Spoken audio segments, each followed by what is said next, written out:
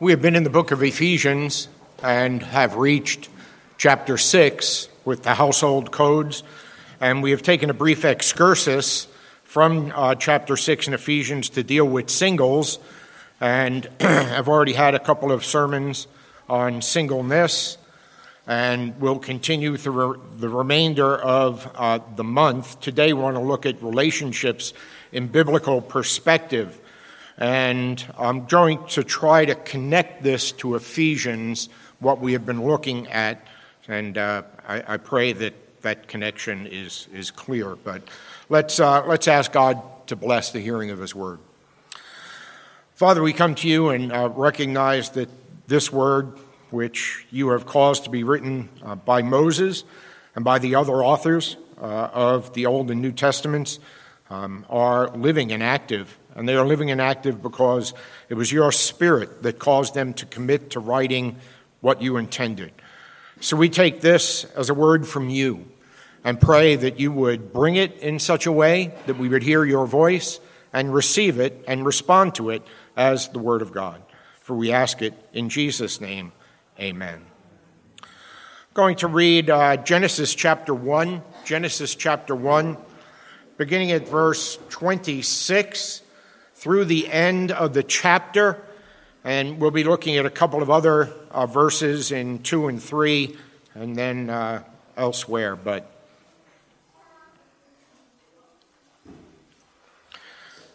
Genesis chapter 1, beginning at verse 26.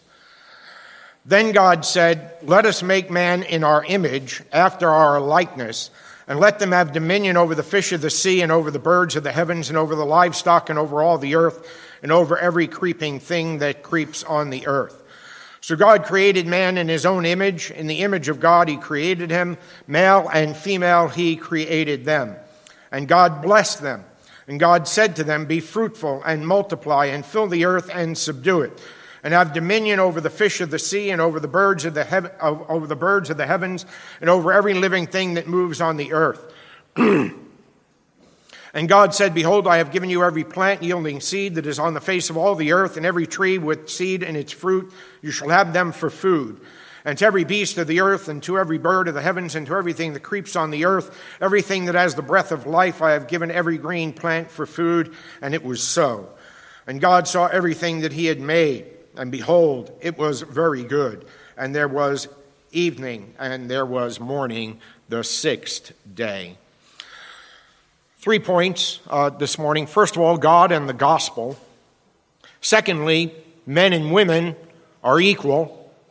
And thirdly, men and women are different.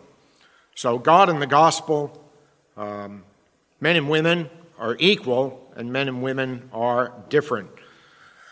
And why that is not contradictory can be seen in our initial point, which is about God, all right?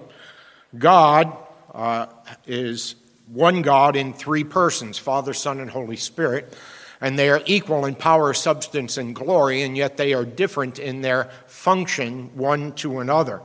If you look at verse 27, for example, all right, we're told there, so God created man in his own image. In the image of God he created him, male and female he created them.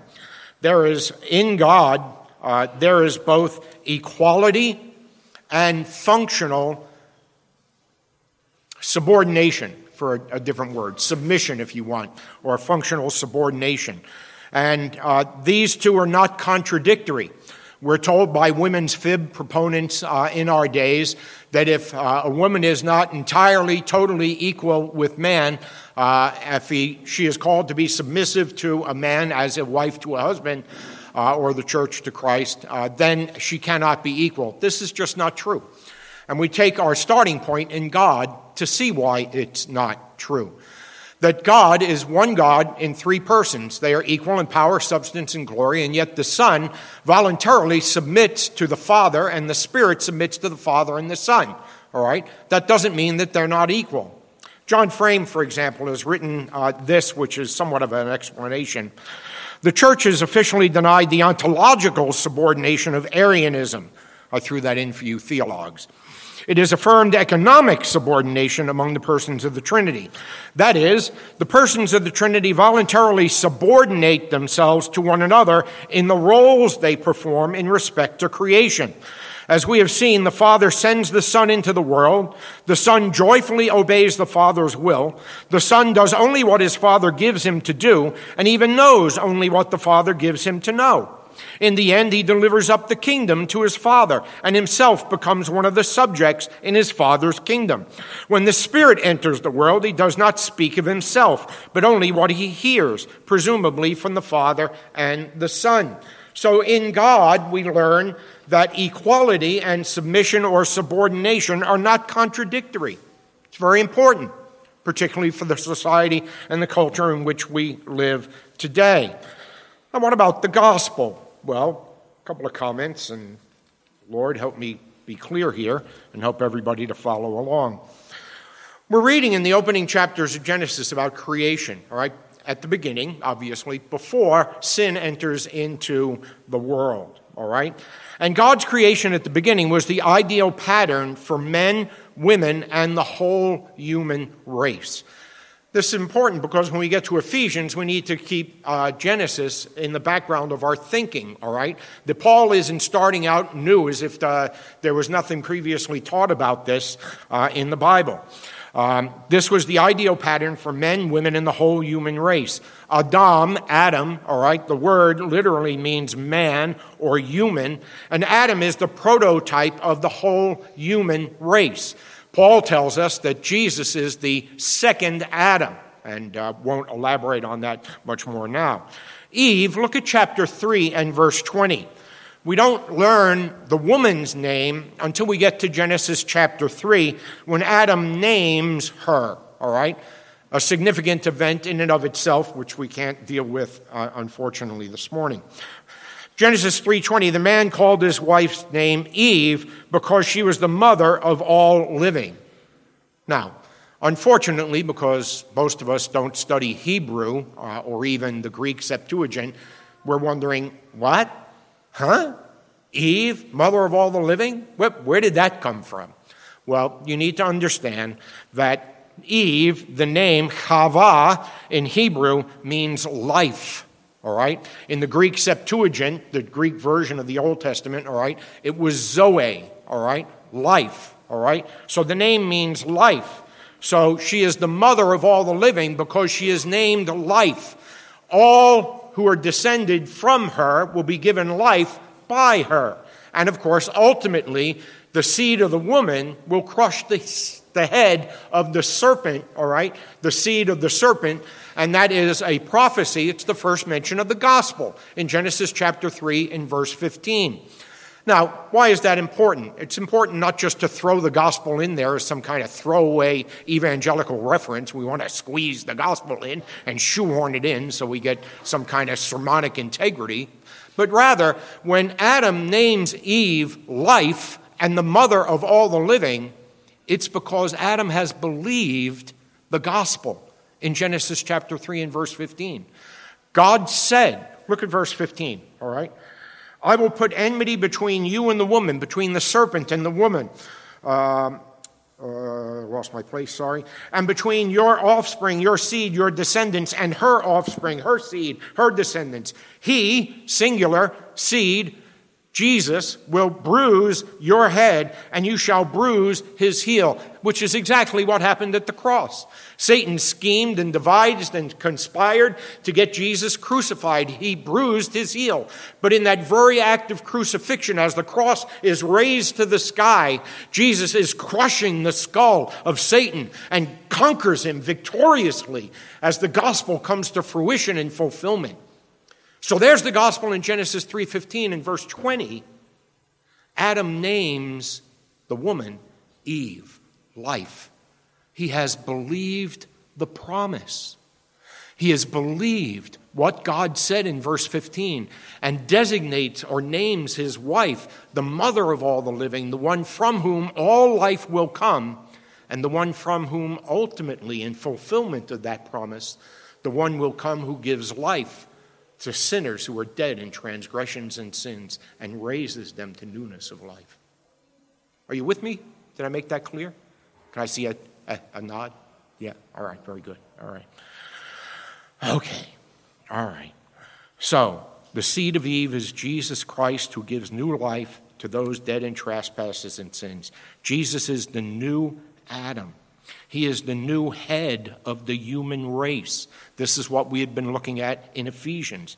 Jesus fulfills God's original purpose in creation and makes in the church of Christians a new society for a new creation. There will be a new heavens and a new earth wherein righteousness dwells.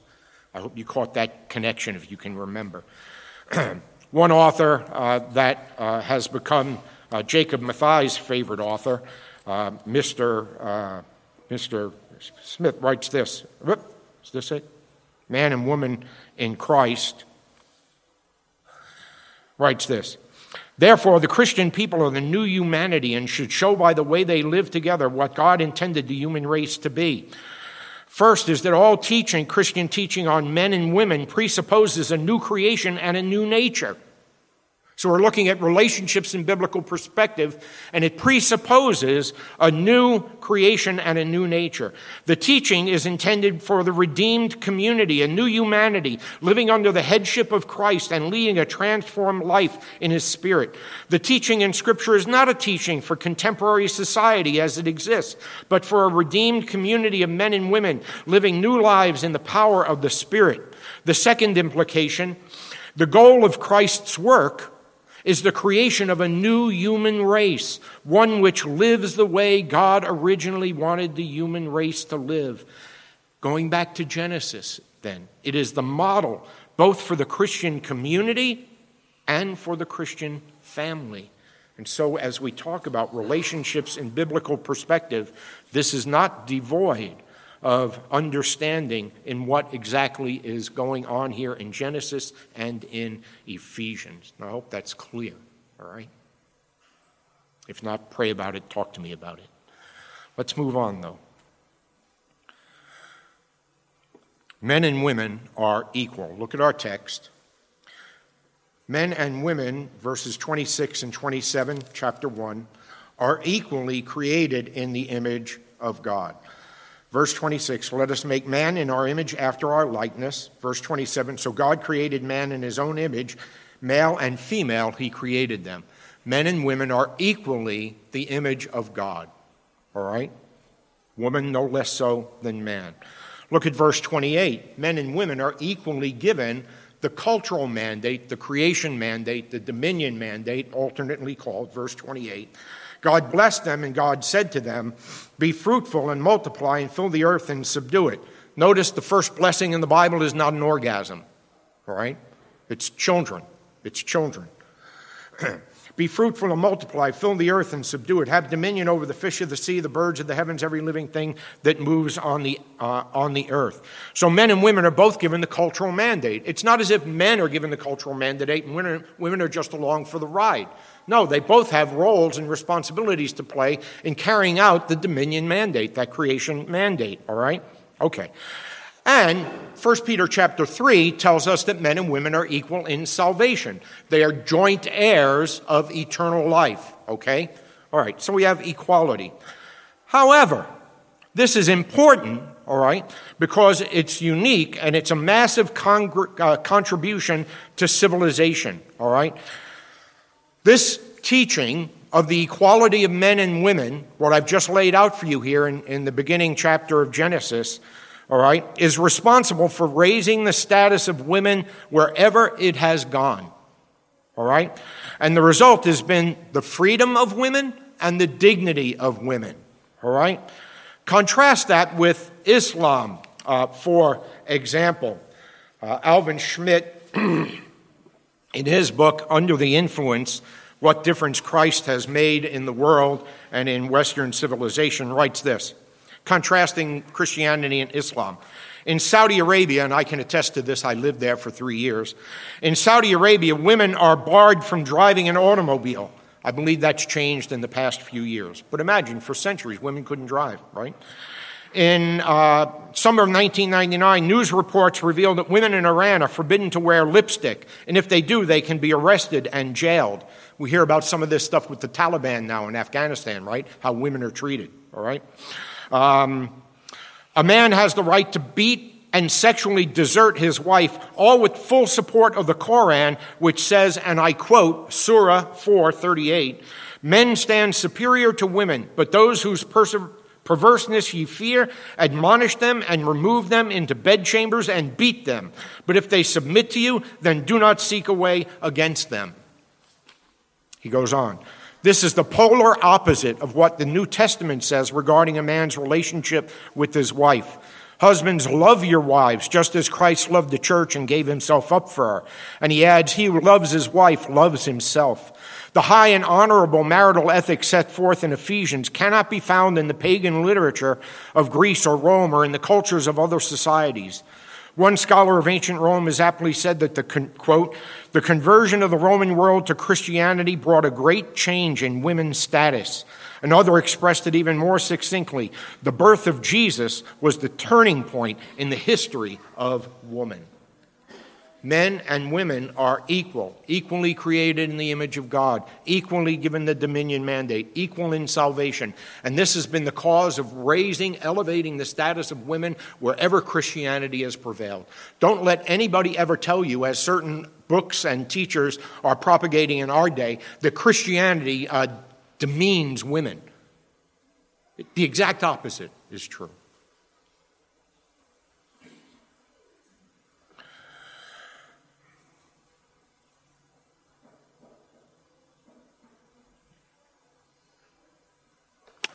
But men and women are not only equal, men and women are different. They're different in roles, and they're different in responsibilities, and they're different in their natures. Look at Genesis, if you will. Look at chapter 2 and verse 18. Then the Lord God said, it is not good that the man should be alone. If ever a true word was spoken, that's it. It's not good for man to be alone. It's not good for women to be alone, all right? It's not good for man to be alone. I will make him a helper fit for him. Now, I don't want to get bogged down in the weeds of Hebrew exegesis here, so let's just deal with the key word here, which is fit for him, all right? Woman was made to be a helper fit for Adam, all right? And why was that? Because Adam could not fulfill the dominion mandate by himself. What was the dominion mandate? Be fruitful and multiply. No matter how hard people want to try, or how hard people want to deny biology, or how hard they want to say that I'm a woman in a man's body or whatever, men can't have babies, all right? Men can't have, we have two doctors in the audience, you can talk to them afterward and confirm the biological and medical veracity of what I've just said, all right? Men can't have babies.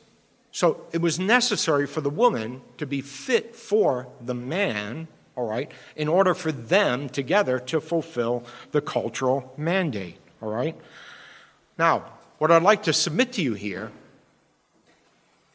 is that when you turn to Genesis chapter 3, sin enters into the world, the curse from God upon the three respective parties, the serpent, the man, and the woman, all right, apart from the serpent, the curse on the man and the woman are gender specific. They're gender specific. That is, they're gender differentiated, okay? It tells us something very important about men and women being different. We've already said men and women are equal, but men and women are also different. Look with me, if you will, at Genesis chapter 3, all right? Look at verse 15, comes the curse on the serpent. Verse 16, to the woman, I will surely multiply your pain in childbearing. In pain you shall bring forth children. Your desire shall be contrary to your husband, but he shall rule over you. This is the beginning of the war of the sexes. All right? We can't deal with that at the moment. We've dealt with it in the past. My point, simply pertinent to this particular sermon is that the curse on the woman is gender specific. It's in her childbearing capacity. It's in her ability, biologically, medically alone, to be fruitful and multiply. A man can't do that. All right? So the curse is gender specific. We'll get to elaborate on this. Then look at verse 17.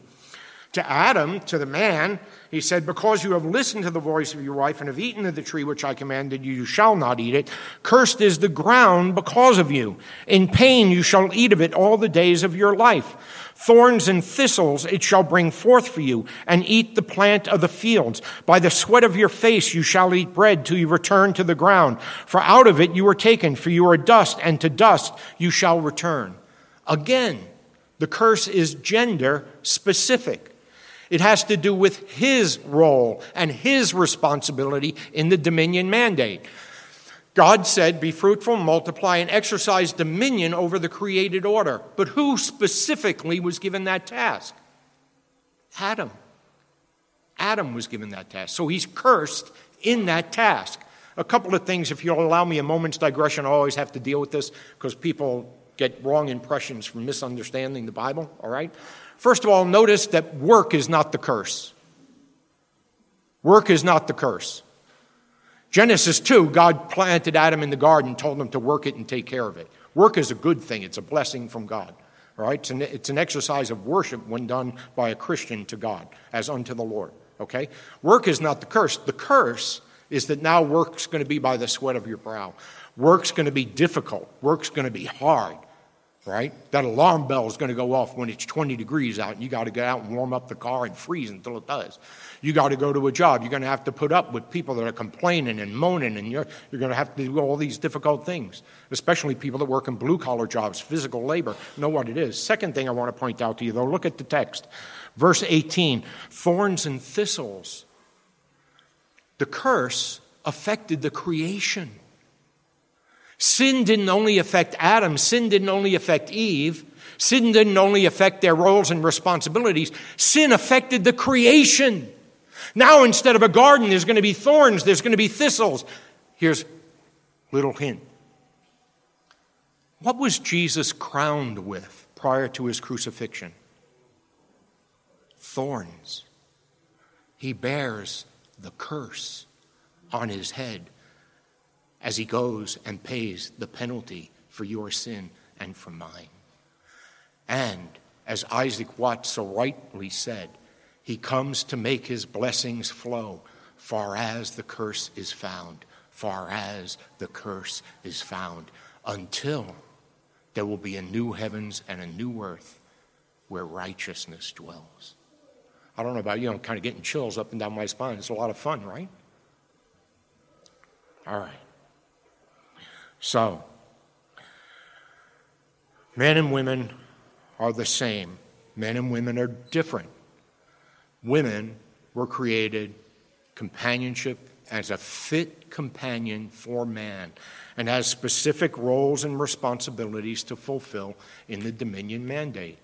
We learn that because the curse is gender specific. It's not the same for the man or for the woman. Look in 1 Corinthians 11 with me, if you will. 1 Corinthians chapter 11. There may be some here who don't like this, so just get ready, okay?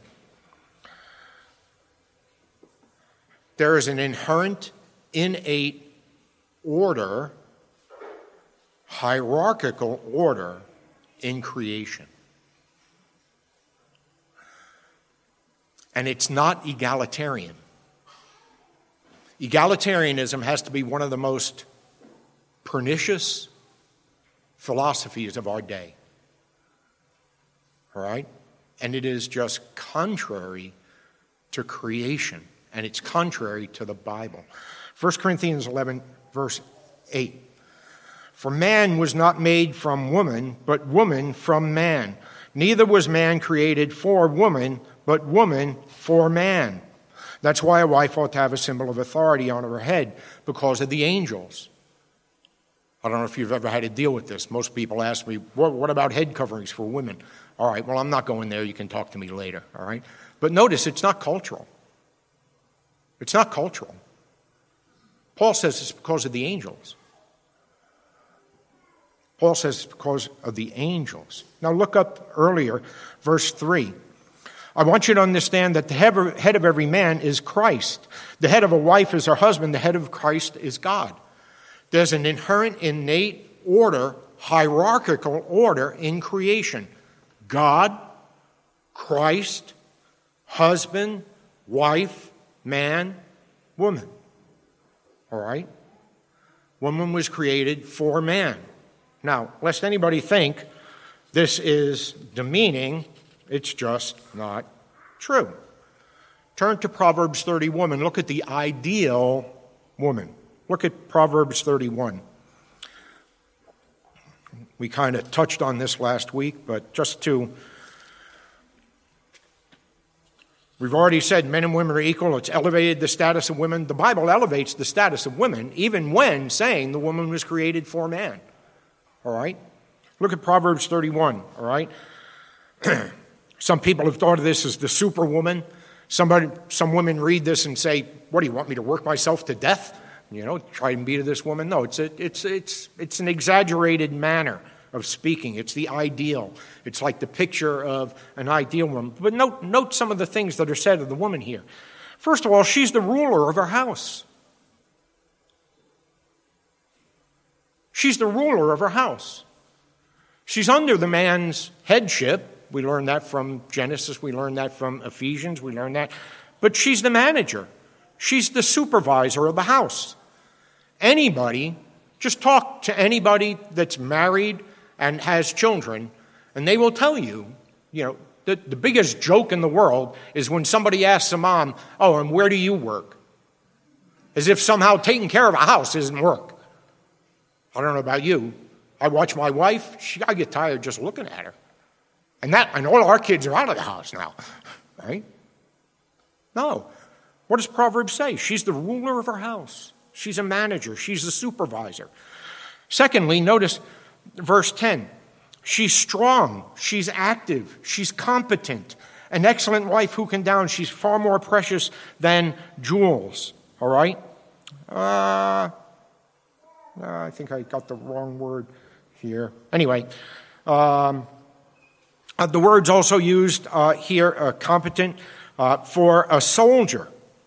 That is, the portrayal of the woman here is not a woman that's weak or passive or overly emotional, but rather you have a relationship of unity between the wife and the husband, which produces greater effectiveness. Third, verse 26. Notice she teaches.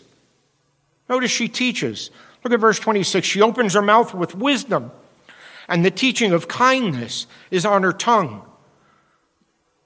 She teaches with wisdom. Proverbs is a book of wisdom. And I hope most families that have mothers know the wisdom that is often imparted from mothers to children. And truth be known, from wives to husbands. She teaches wisdom, we're told. And look at what else, verse 26. The teaching of kindness is on her tongue. The word there for teaching is Torah. It's the law of God. This is why it's important, right, for Christian families to have family devotion so that moms and women know the Word of God. They know what they believe. They know why they believe it, right, because they need to teach it to others, all right? And that, how to live according to God's Word, infallible, inerrant Word, right? Look at verses 18 and 24. She's an economic manager. Verse 18, she perceives that her merchandise is profitable. Her lamp does not go out at night. She works long hours. Verse 24, she makes linen garments and sells them. She delivers sashes to the merchant. And look at charity, works of charity. Verse 20, she opens her hand to the poor and reaches out her hand to the needy. This is not a demeaning description of a Christian woman, is it? And lastly, the focus of the chapter, verse 23. Her husband is known in the gates when he sits among the elders of the land. Now, you can ask Pastor Ragusa, because he's a much bigger scholar than I am, that Proverbs 31 is a chiasm, and he can explain that to you, except it's chi is cross. So you have text. I'm not doing this very well. But you have a text that forms an X. And it's a literary device to draw your attention to that which is where the cross meets. And that's the focus of what you're intended to receive from the whole chapter. Verse 23 is the center of that chiasm. It's the focus of Proverbs 31. Look. Her husband is known in the gates when he sits among the elders of the land. Now, you need to know something about Old Testament society, I guess. The gates were where judgments were handed out. It would be like the courthouse, or it would be like the business center. It was where business transactions were conducted. You see this, for example, in the book of Ruth, all right? You see it elsewhere as well. The gates, all right? That's where the elders met, where they exercised rule in Israelite society. And notice her husband is known in the gates when he sits among the elders of the land. The whole point is, everything she does is for her husband.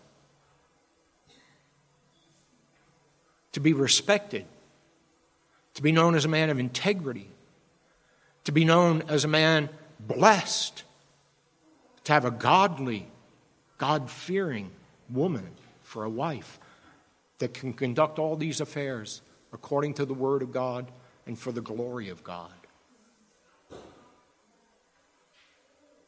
She's a suitable helper, fit for Adam. I hope you're with me. Men and women are equal. Men and women are different. Now, the word for helper, all the way back in Genesis 2, does not mean inferior, all right? As a matter of fact, we sing, "O God, our help in ages past." That word helper is most used of God in the Bible. Even evangelical feminists admit this. Gilbert Bilezikian, I hope I pronounced that right, in his book Beyond Sex Roles, he writes, "It's now a matter of general knowledge that this Hebrew word for helper is not used in the Bible with reference to a subordinate person such as a servant or underling. It's generally attributed to God when he is engaged in activities of relief and rescue among his people. Consequently, the word helper may not be used to draw inferences about subordinate female roles. If anything, the word points to the inadequacy and helplessness of man when he was bereft of the woman in Eden.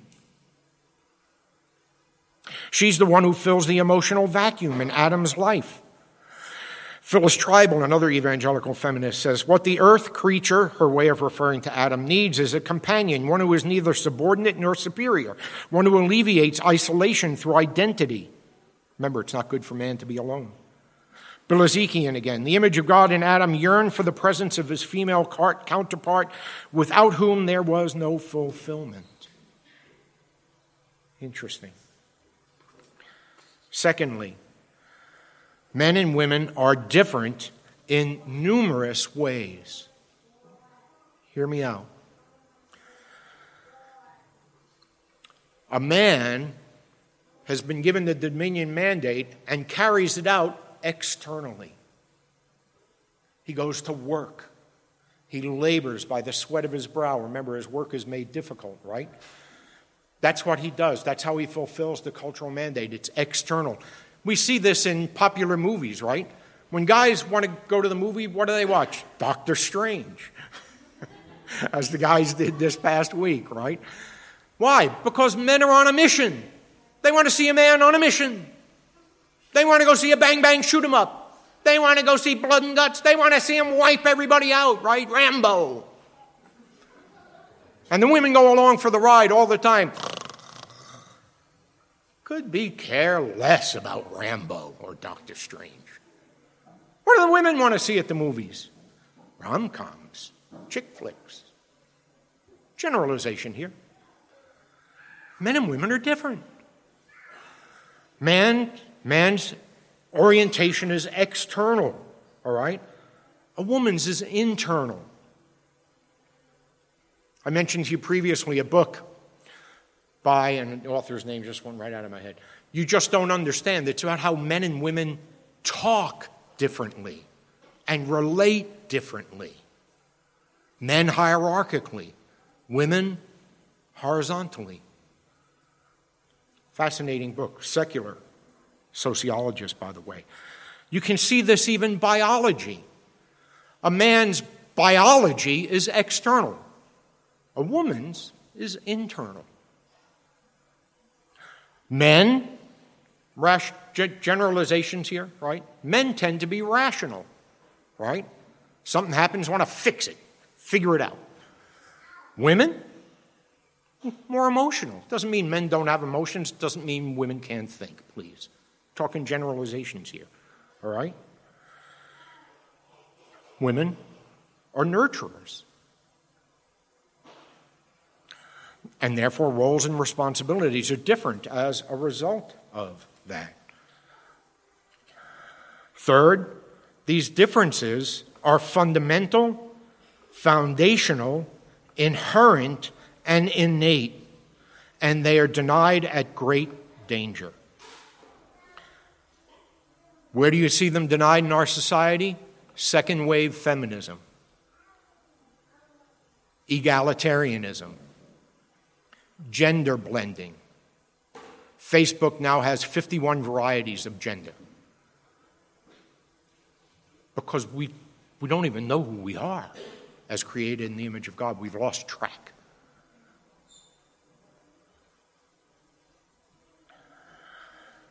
No. You deny these things at great risk and danger.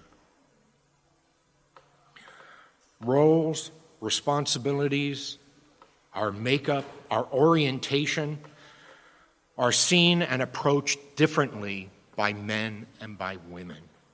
All right? Now, let me just a little bit more exaltation of women. I can't remember if I mentioned this in the past, but it needs to be said. The power of a woman is not direct. The power of a woman is indirect. And I think if you think about this, you'll agree with me. What's the power of a woman? Men want to please women. Husbands want to please their wives. Now just think about that. Do you realize what power that gives a woman? Yeah, man's the head, but woman's the neck that turns the head. And don't forget that.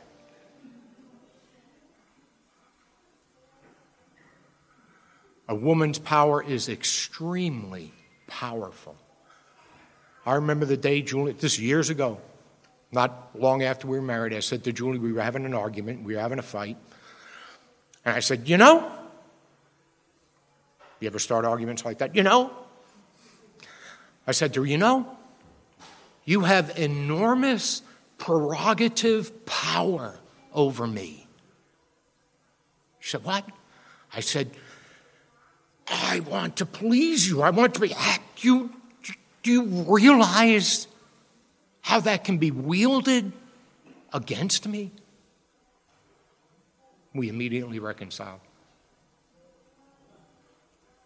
But that's the truth. And women, you need to realize this. Your power doesn't come from breaking the glass ceiling, climbing the corporate ladder, being elected president. Your power comes from being godly, God-fearing, and living according to the word of the Lord with all these things. Okay. That's enough for today. Next week, today we talk about differences. Next week, vive la différence. Thank God for the difference in men and women. Little sneak preview. Until then, let's pray.